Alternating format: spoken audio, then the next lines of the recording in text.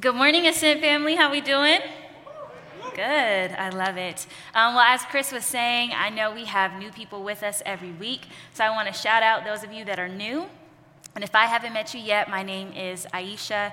I get to serve as the prayer pastor here. And one of the things I'm really excited that we are doing as a church, it's something that I want to make sure everyone in here, everyone watching online is aware of. It's something called Rhythms of Grace. And each month, we are focusing on a specific spiritual practice, which is simply a way to connect with God. And we know that our sense of spiritual rhythm has been disrupted because of COVID, because of life, because of things that are happening in the world, things that are happening in our community. So we want to be intentional about leaning into those rhythms. And last month, our first rhythm was solitude. And this month, we are leaning into lament. And a simple definition for lament is simply a prayer in pain where we turn to God. When loss, when grief, when disappointment, when discouragement, when suffering comes our way, or when it comes in the lives of those we love, those we call friends and family and children, we have an opportunity to lean into lament. So I want to invite you to do two things. One, join us this month as we lean into lament. If you look on our website, you'll find some resources and some things that you can lean into on your own at home. And then also, if you are free today at 11:30, you can join us in the Tire Center for Catalyst Conversations. And that is simply a space where we truly break this thing on down and have a conversation about it. So if you are free, join us. But today, I have the privilege of continuing on in our Journey Through John series. But before we get to John, I need y'all to journey with me through my most recent trip to Florida. So last week, I got to visit some family out in Florida, and I can't tell y'all the last time that I have been in a place where there is humidity. Now, some of y'all probably already know where I'm going. So it was a humbling experience for me within 2 hours to go from Aisha Cox, with my curls, to Aisha Jackson with an afro. And what I mean by that is that I truly looked like a lost member of the Jackson 5, and I was actually trying to take a picture in the backseat of the Lyft, and Maurice's like, I know you were not taking a picture. Like, why would you do that? Because my hair looked so bad. And I wanted to tell y'all what had happened was,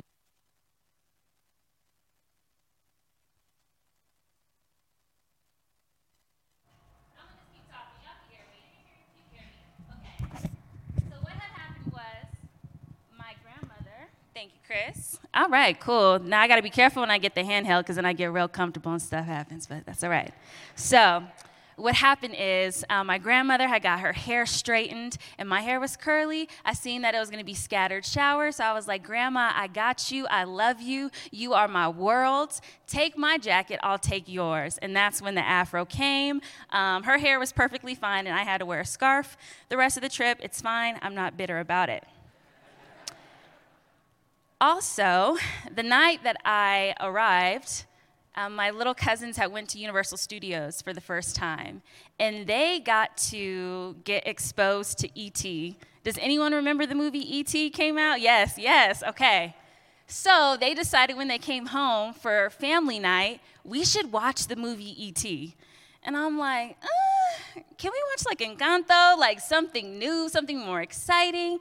But they were really set on E.T., which I'm surprised because, technology has definitely upgraded in so many ways. But I pushed aside my preferences and we watched E.T.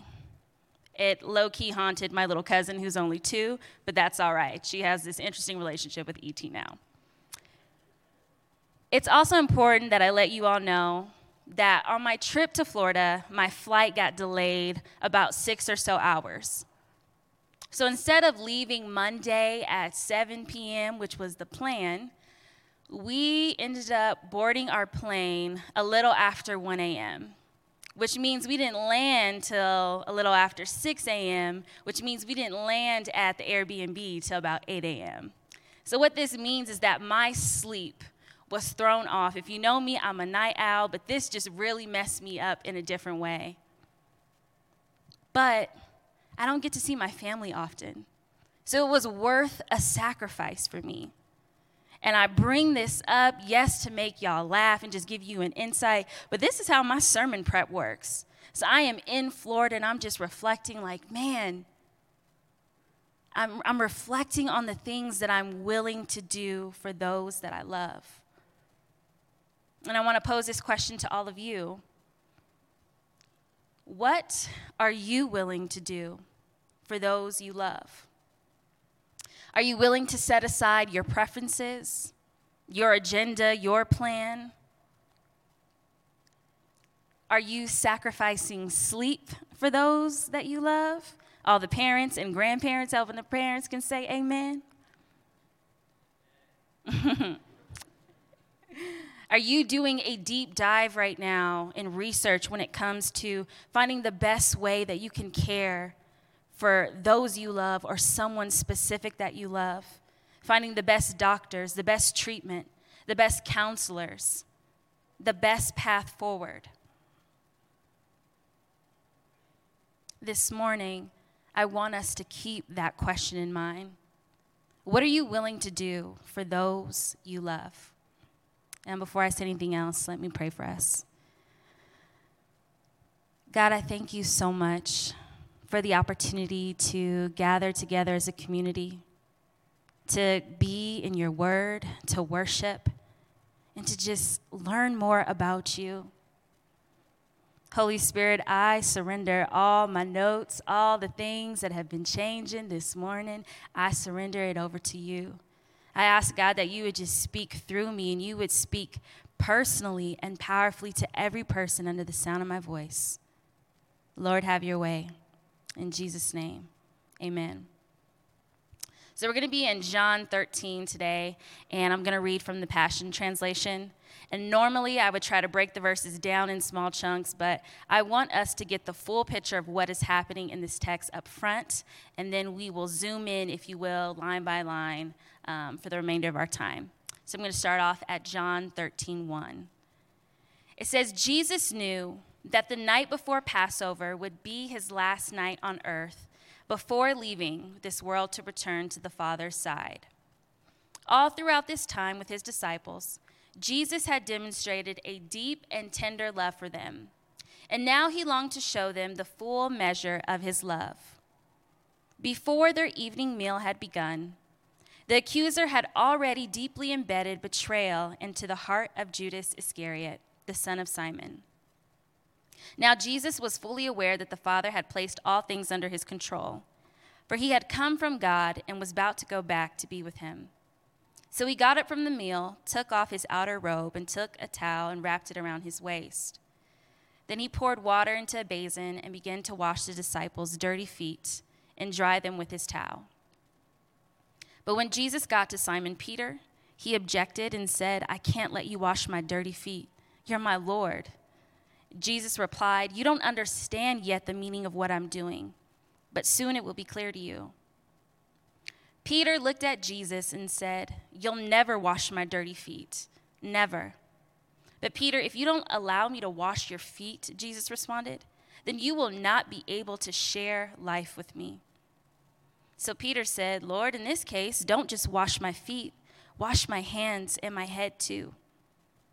Jesus said to him, "You are already clean. You've been washed completely and you just need your feet to be cleansed. But that can't be said of all of you." For Jesus knew which one was about to betray him. And that's why he told them that not all of them were clean.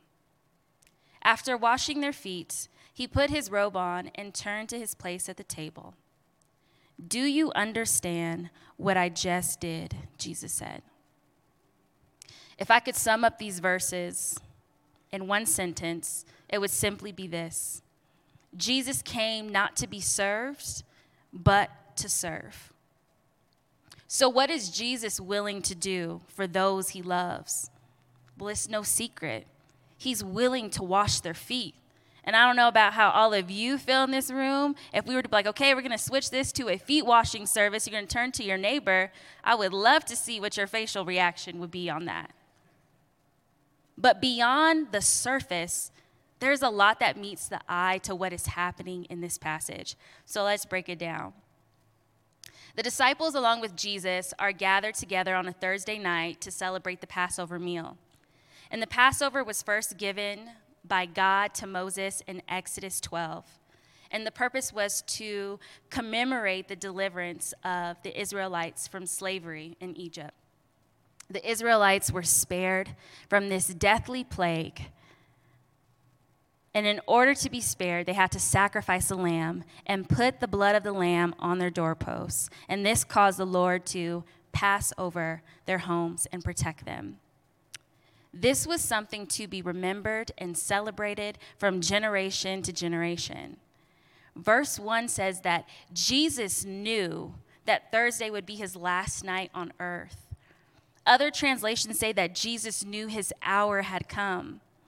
Earlier in John 7, religious leaders, they stay hating on Jesus. They tried to arrest him, but it says no one could lay a hand on him because his hour had not yet come. Hour in the Greek means divinely preset time. He was on heaven's agenda. No one could rush or delay this moment. If you knew you had one final evening here on earth, what would be the last things that you'd want to do?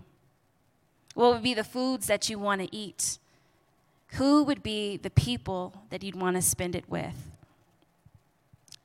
So there's an iconic song that came to my mind as I was studying and had all my books out in front of my desk. Y'all know I am not a singer. I'm a little scary again because I got this mic in my hand right now. But I am going to sing it for you, and I'm going to ask you, Freddie, don't leave me hanging. I'm going to ask you if you know this song. I say at least 50% of you should. Do not leave me hanging, okay? I didn't hear nothing, okay? Whew, here goes. It's really different when you practice this, at home in your room. Like, I have no idea what's going to sound when it comes to the microphone. But here it goes. Maurice is going to judge me, and it's fine. Y'all ready? Okay. Oh, my gosh. I cannot take myself seriously. It's going to be a different voice. And here we go. What's love got to do with it? What's love? That's family right there. Can we just clap it up? Whoo, y'all see the fear? Did y'all see the fear trying to take me over? I pushed through. But I was thinking about that song, and yes, it's before my time, but it's something about this passage that what's love got to do with it just kept ringing in my mind. And I feel like I have a lot of questions as we go through this text. If we were to ask Jesus, having read what we read, what's love got to do with it? I think Jesus' response would be this: everything. Love has everything to do with it. Jesus chose to spend his final hours with those that he loved. Those 12 individuals, those 12 disciples that he has walked closely with for the past 3 years. Verse 1 continues saying that all throughout his time with his disciples, Jesus had demonstrated a deep and tender love for them, and now longed to show them the full measure of his love. Love has everything to do with this moment. And I'm so glad it's not just a second-hand emotion, as Tina Turner said. And love, according to 1 Corinthians 13, is patient, it is kind, it is not jealous or boastful or proud or rude. It does not demand its own way, it is not irritable, it keeps no record of being wronged. It does not rejoice about injustices, but rejoices whenever the truth wins out. Love never gives up. Love never loses faith, is always hopeful, and endures through every circumstance. 1 Corinthians 13 shows us that love is not merely a feeling. Love is not merely an emotion. Love is marked by intentional action.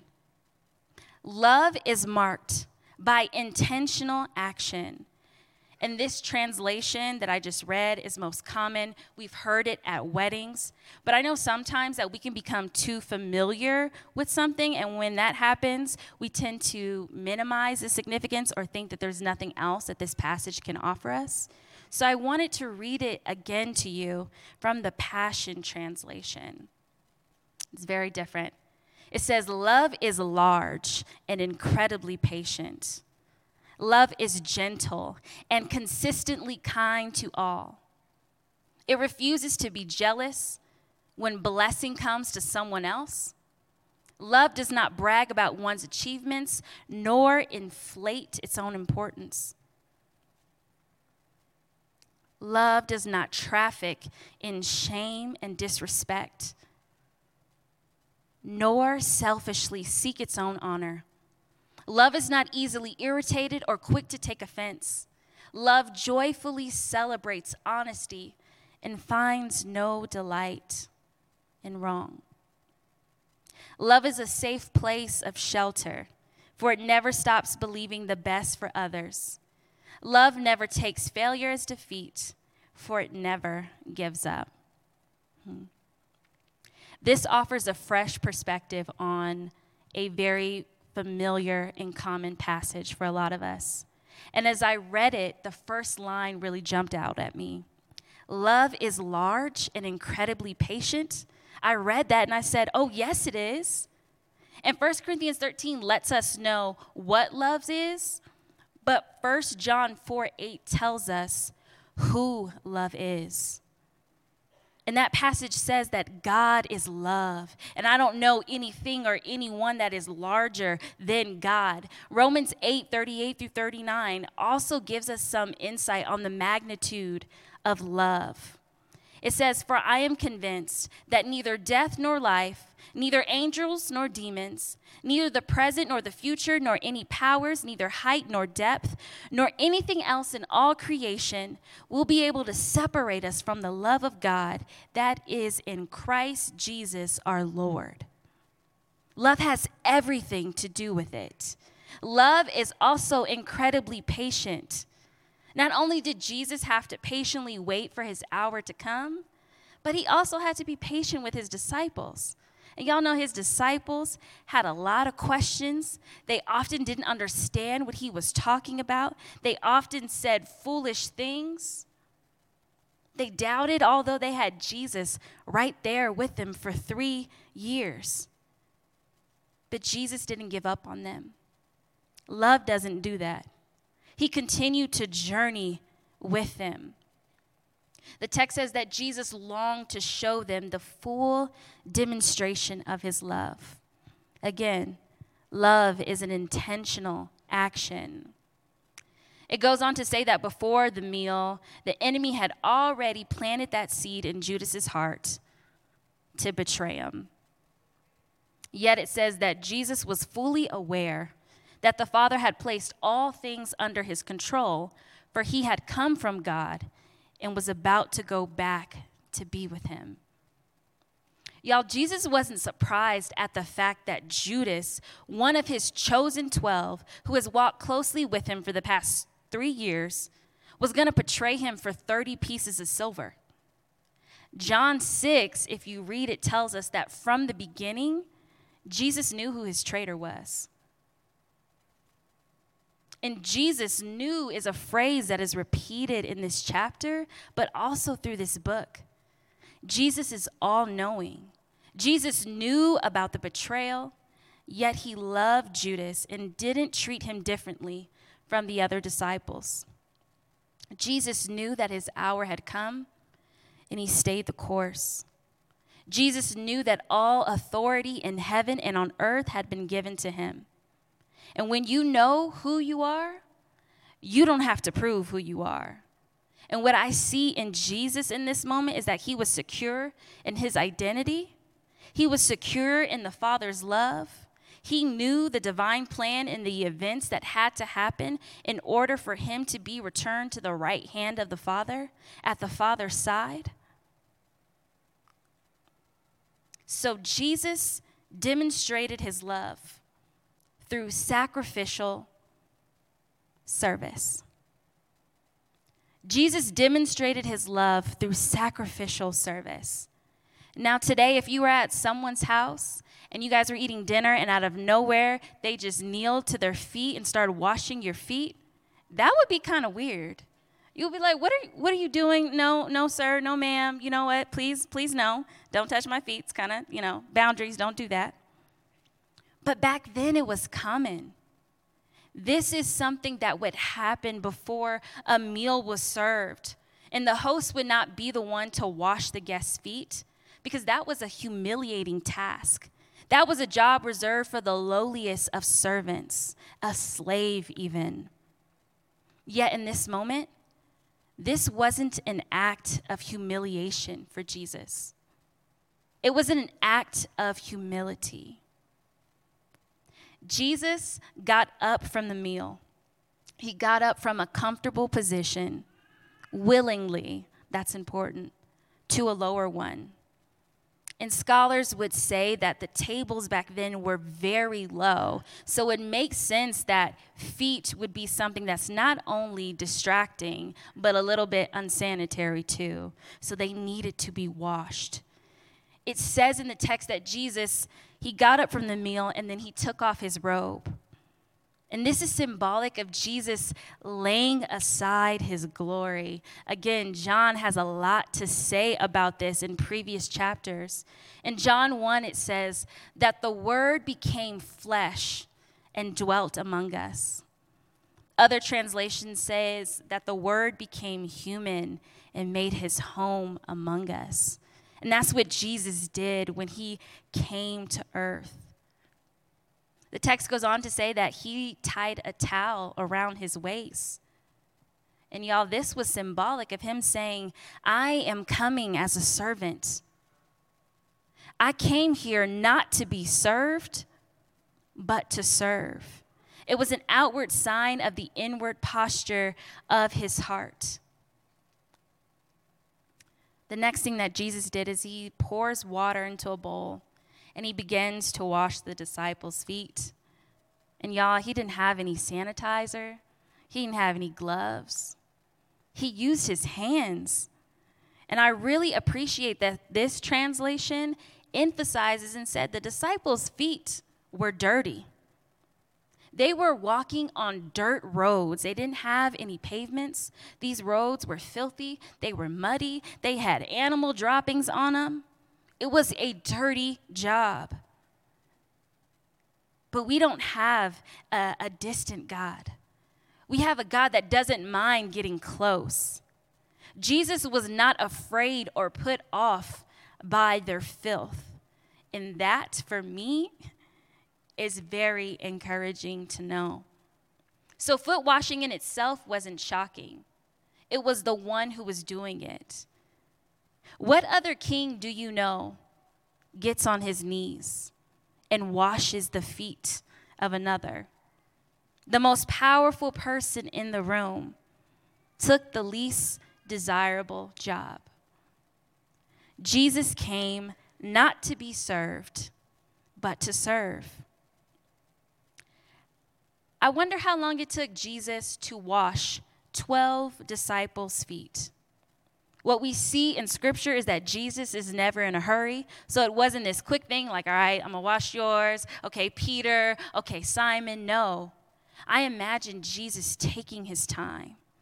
It says that he wanted to do that to demonstrate his love. So he was very intentional. That's that patience again, right? What was the atmosphere like in the room? What were the disciples thinking? What were they saying?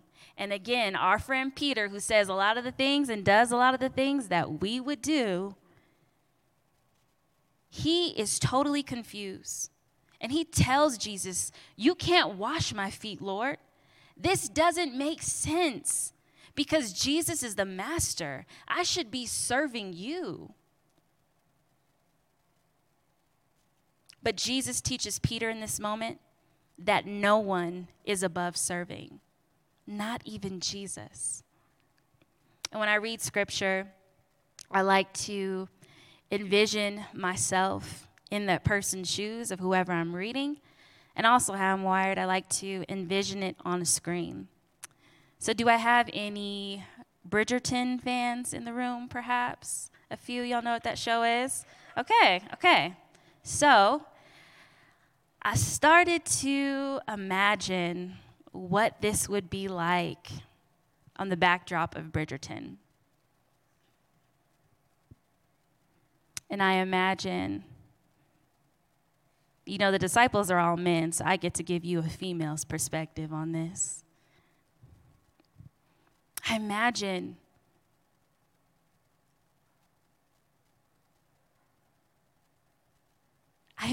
looking so confused and in awe and in shock. My Lord, you can't wash my feet. It is not right, Your Grace. Puzzled, confused.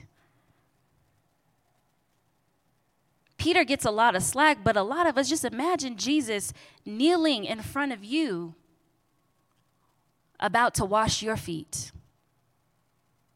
What are the thoughts that are going in your mind? Then I start to envision this if it was on Inventing Anna. And Inventing Anna is this German heiress that I'm going to use with air quotes. And I imagine her just looking at Jesus, taking a step back. And Anna got a little attitude. So Anna would probably say something like, "Don't be basic. I'll call a servant." You don't do that. You're the king. You can't wash my feet. I'll find somebody else to do that. Then I put the Netflix away and imagine what I would do in that moment. Jesus, you're Jesus. You can't wash my feet. Besides, I've literally been out in the streets all day. Those roads are nasty. And I don't know the last time I had a pedicure, so you probably really, really don't want to do that. I couldn't imagine what it's like in that moment. And I understand Peter. And then Jesus responds back to him and he says, "You don't understand yet what I'm doing, but soon it will be made clear to you." And I think those are Jesus' words to a lot of us in this room right now.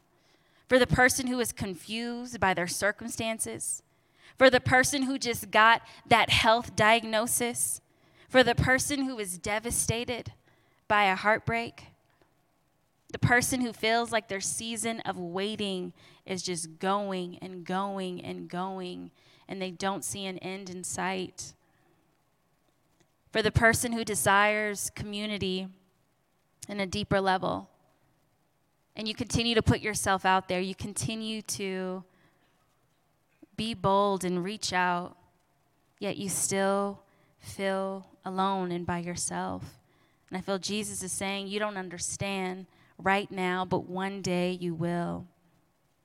Peter claps back again and he says, "Jesus, you will never wash my feet.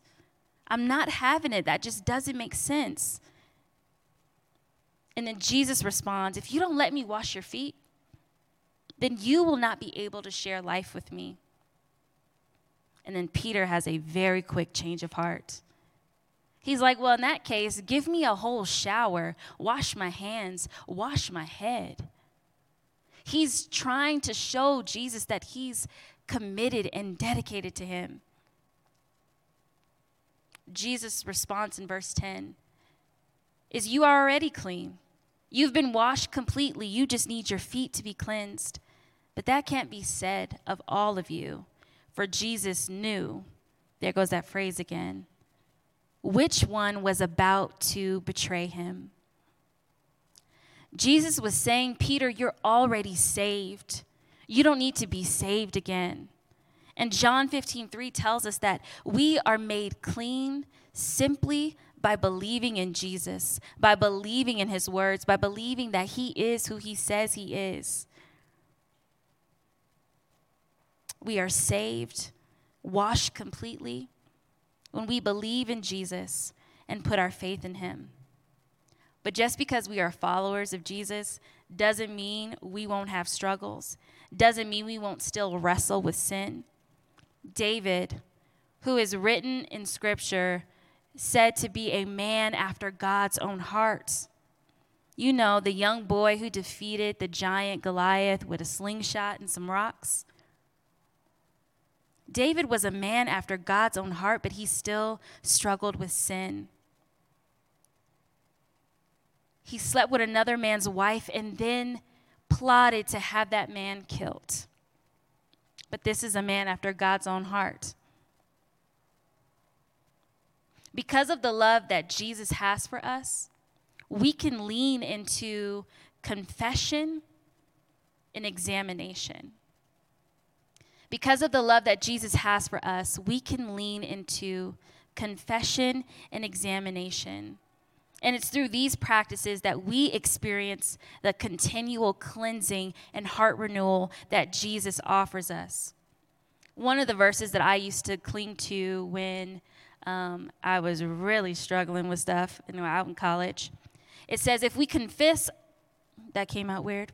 If we confess our sins, he is faithful and just to forgive us our sins and to cleanse us from all unrighteousness. When we confess to God about something, we know something's not right within. We have an awareness. We know that we behaved in a way that goes against Christ's character. We know that we are holding on to unforgiveness and we don't want to forgive, although we know we should forgive. We simply don't want to. We know that whatever's going on in here is causing me to lash out at my kids or at my spouse or just leaking in other areas of my life because something's going on in here. And that's when we lean into confession. I think David also does this in a way in Psalm 51:10. He says, create in me a clean and pure heart. Renew a steadfast spirit within me. If David is asking God to create in him a pure heart, he knows there's some stuff in there that ain't pure. But there's also some things that we don't have awareness of. Things that we have to invite God to search our hearts. Invite God to expose it. Invite God to bring it to our attention. And David is a great example of this in Psalm 139, verses 23 and 24. He says, search me, God, and know my heart. Test me and know my anxious thoughts. See if there's any offensive way in me and lead me in the way of everlasting. Jesus goes on in this passage to tell them, just as he, the master, washed their feet, they should follow his example and do the same for each other. In the beginning, I mentioned that Jesus and the disciples were celebrating the Passover meal. And that a significant aspect of the Passover meal and what happened in Exodus was that blood being shed on the doorposts from the lamb. This moment in Scripture is not just about Jesus washing the disciples' feet, but it is also foreshadowing what Jesus is going to do on the cross. How Jesus is willingly going to shed his blood for us. What he did on that night, washing their feet, serving them, he did in a greater fashion at the cross. And John has been building up this moment from the very beginning.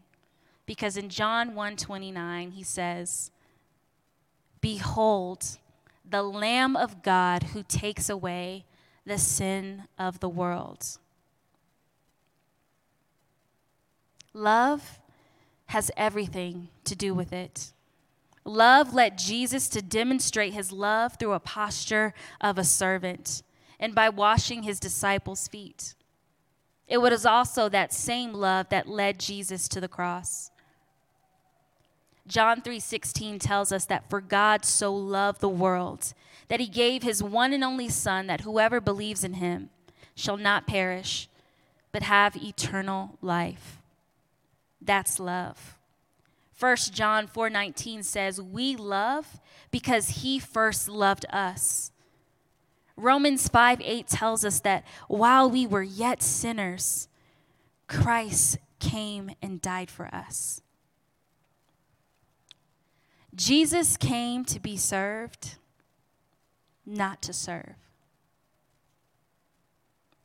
And at this moment, the worship team can make their way up to the stage. Family, I want to ask you a question. What gets in the way of you serving like Jesus served? There's a few things that came up to mind for me. One is pride. One, we don't think we should serve anyone. We don't want to serve anyone. Serving feels beneath us, and maybe that's something that we don't voice out loud, but it's something that our actions can communicate. But one of my favorite quotes that Jesus embodies in this passage says this: if serving is beneath you, leadership is beyond you. If serving is beneath you, leadership is beyond you. Is busyness getting in the way of how we serve? Is unforgiveness? Because it's hard to serve people when you got unforgiveness lurking and growing in your heart. There's a lot of sermons that I heard growing up as a kid that equated unforgiveness to poison. And a lot of times we think when we are not forgiving someone that we are doing damage to them, but really we're doing more damage to ourselves. Our heart is getting hardened, and that negatively impacts the way that Jesus is telling us to serve. Do we deem others as unworthy? Who are we to judge who is worthy and not worthy? Jesus didn't skip over Jesus. Jesus didn't skip over Judas. And in that moment when I read that, I'm like, Jesus, how come you didn't just like accidentally knock the basin over in the waterfall so you don't have to touch Judas' feet? You'd be like, I'm sorry, my bad. But no, he still washed Judas' feet, knowing that he would betray him. There's another thing that came to mind in this passage. Does a lack of self-love get in the way of us serving like Jesus? Our ability to love is often shaped by our experience of love. And part of the great command to love our neighbors as ourselves, well, how do we really do that if we don't truly love ourselves, if we don't truly know what that is like? In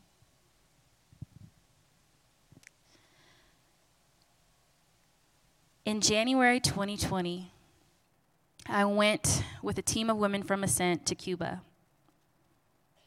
And for Cuba, we were putting on a women's conference.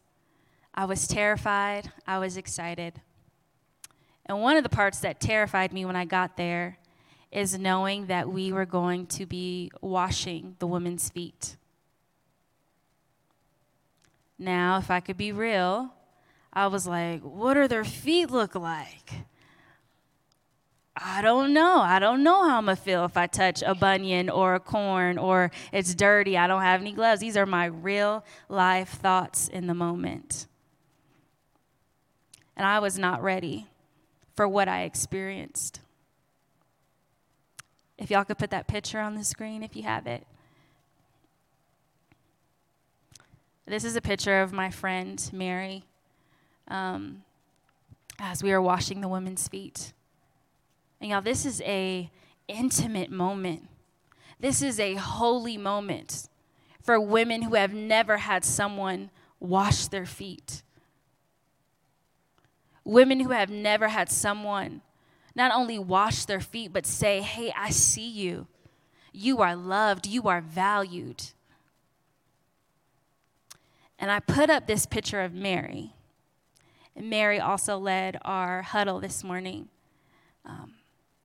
Because Mary is someone in my life who has lived out what Jesus is telling his disciples to do, to serve others. Later in the passage, he says, I give you this new commandment. Love each other as much as I have loved you. For when you demonstrate that same love I have for you by loving one another, everyone will know that you are my true followers. Jesus had an unconditional, sacrificial, and humble love. It wasn't about his agenda. And that's what he tells us to do. The last thing that I want you to let you know is the love of Jesus is demonstrated when we serve one another. Would you pray with me?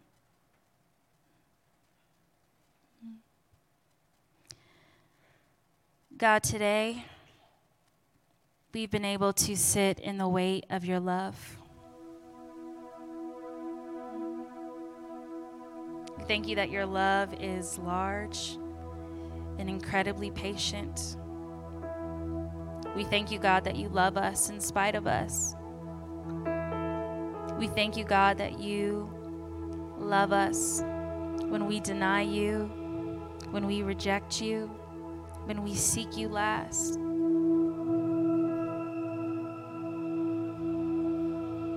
We thank you for giving us the pattern to follow, the example to follow. God, we just invite you into our hearts right now. If there's anything in our heart that is not of you, that is getting in the way of us serving how you've called us to serve, we ask that you would reveal it to us. God, I am in awe that you would serve your disciples, that you came on earth to serve, that you not only love the world, but you love me. You love us. It is personal. And God, the only response that we can have to that is gratitude, is one of praise, is one of worship. Help us to live a life where we know we are deeply loved, where we abide in that love, and we demonstrate that love by serving those we know and those we don't. It's in your name that I pray. Amen.